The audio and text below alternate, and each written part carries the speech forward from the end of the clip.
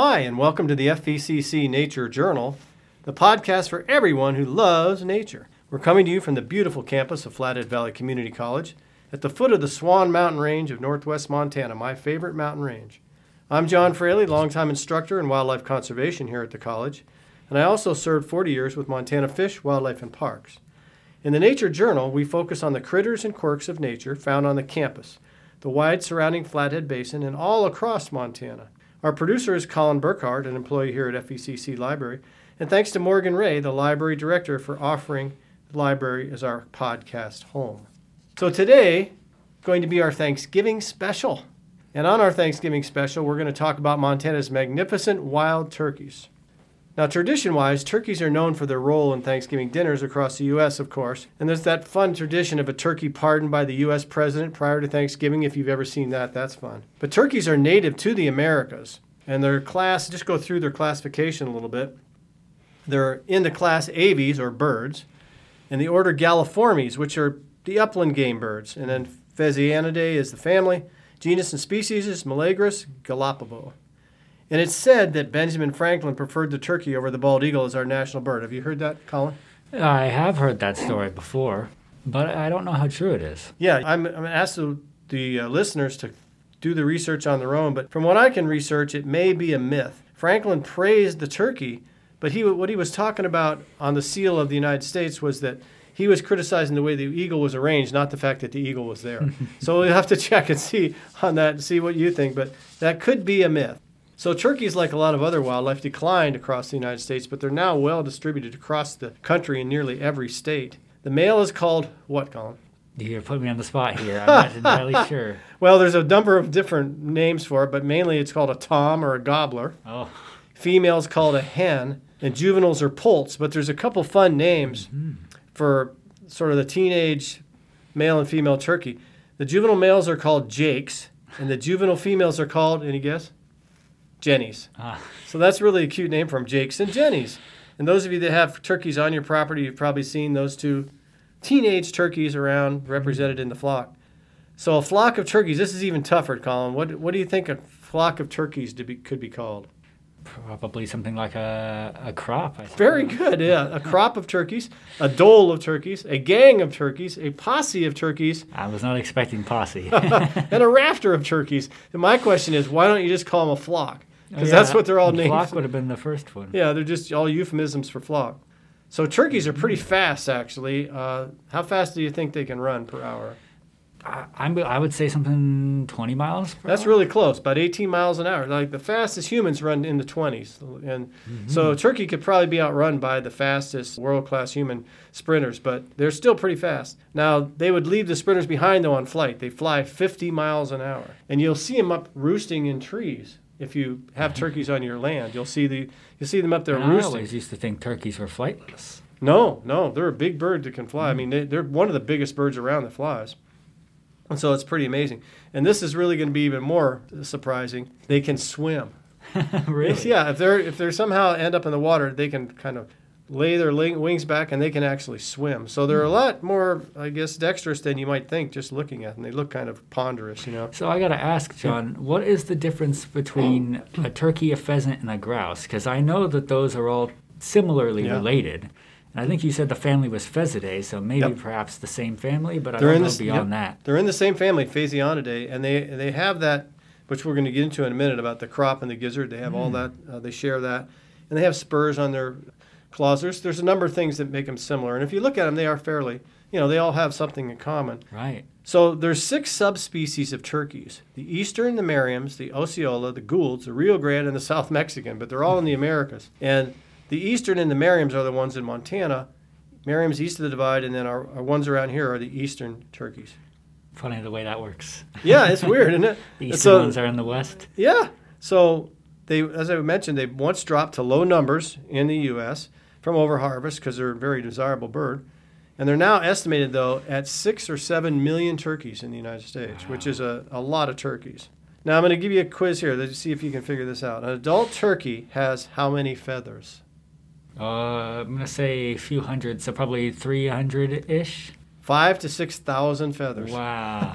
And I know when I got a wild turkey one time, it takes a lot of time to pluck a turkey because they have so many feathers. 5,000 or 6,000 of them. And they're very large. The male is about 48 inches long, can weigh 16 pounds on the average. The female, 34 inches and 9 pounds. What do you think the record adult wild turkey male has been so far? In pounds? Yes. I'm going to have to say 25. That's not bad. Yeah. Supposedly 37.1 pounds. Ooh, okay. That's kind of hard to believe, 30, but I wasn't entirely sure if I yeah. could go that high. Yeah, I mean, imagine a bird that big flying. Oh, yeah. I doubt if that 37-pounder could fly. Maybe, but I doubt it. So they have these browns and brown feathers. They have a naked head and kind of purplish. The male has a prominent red neck wattle, which is sort of folds of skin that are red. And they have a beard, which looks like a sort of a fluff of feathers sticking out from their chest. The female's very drab, but they can have a beard also. But they're usually pretty easy to tell apart. Plus, the males are usually prominently displaying in the spring.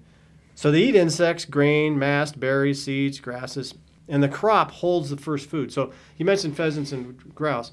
Last time I cleaned a blue grouse that we got up in the mountains, the crop is what holds the food, and it's just right under the skin on the pheasant and the grouse and the turkey. And you'll find, the berries, the pine needles, fir needles, the insects, everything that first goes into that crop. So they can sort of grind up the things and make it easier to eat, right? Yeah, the crop holds it, and then it puts it into the gizzard, which is a muscular organ that's rough inside.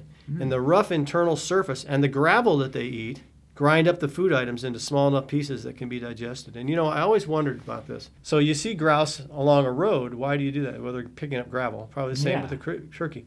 How do they know to do that? Well, I guess How would they know? Gravel's a particularly sharp little stone, so you just just find something that works. But isn't it amazing that they somehow sense in their instinct that they have to do that? How, think of a turkey. A lot of people say, oh, a turkey's tiny little brain, they're really dumb. They obviously know what they have to do. They're more intelligent than they look. Yeah, and I think it just kind of shows also that animals are really driven by their instincts. They're just driven and they know what to do. Right. So anyway, that rough internal surface and the gravel grind the food into small enough pieces that can be digested. And in Montana, as I said, we have the eastern subspecies in northwest Montana, Merriam's east of the divide.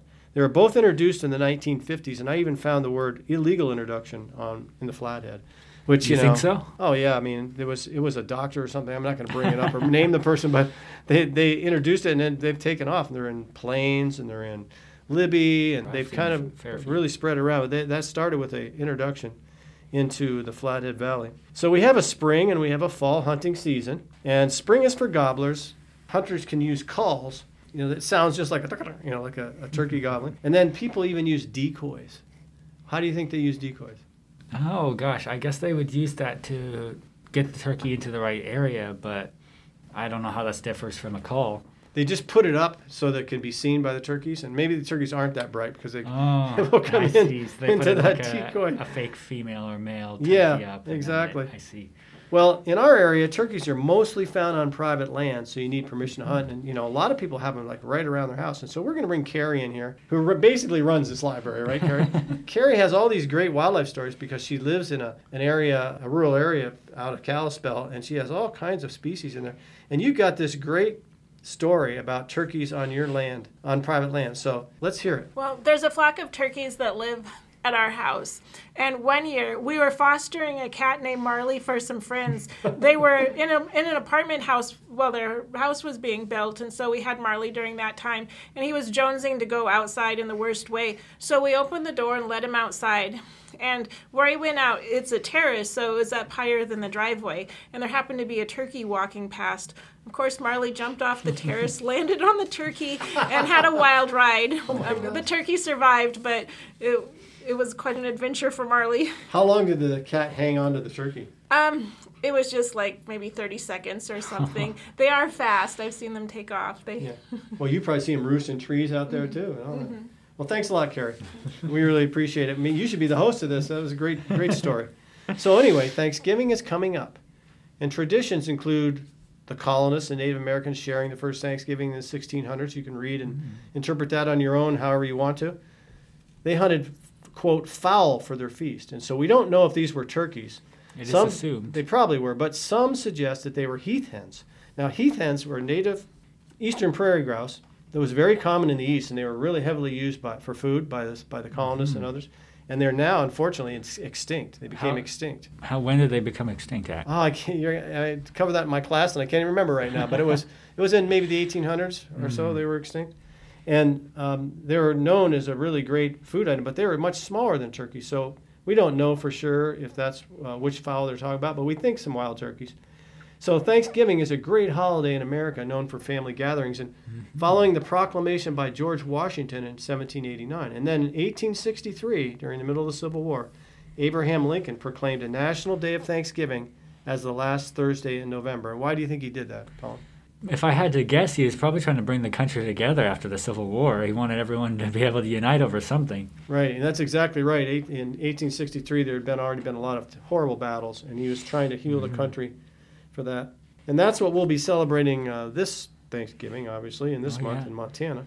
Some will cook a wild turkey for the feast, which is a little marginal. I don't know if you've ever gotten turkey, but the one wild turkey I got along with my son, we cooked it in one of those plastic roasting bags, like to try to keep it moist, and it was still dry. They're known as being very dry. They have a low-fat content compared to a commercial turkey. Yeah, I think they must add something to those commercial turkeys, because I don't know. Well, they feed them with a very high calorie food, and then they get big. We've tried to get wild ones in the past, but my family's never quite could catch them. They were always we've had bad luck on all the years we've tried. Yeah, and there's seasons in spring and fall that you can try them, but some people do like the wild ones, and some of them get them smoked at Lower Valley Meats or whatever, and then that seems to give them more moisture. And turkey, of course, is a very low-fat food, very high protein. I don't know if you're going to have turkey this Thanksgiving, but I'm sure hoping to. And it's estimated in one survey that 88% of all Americans eat some turkey on Thanksgiving Day. That surprised me, because you see all these people eating prime rib and ham and stuff now. But so that kind of surprised me. So this magnificent bird is the star of November. And that's all the time we have for this episode of the Nature Journal. Thanks for joining us. I'm John Fraley, and I'll see you next week.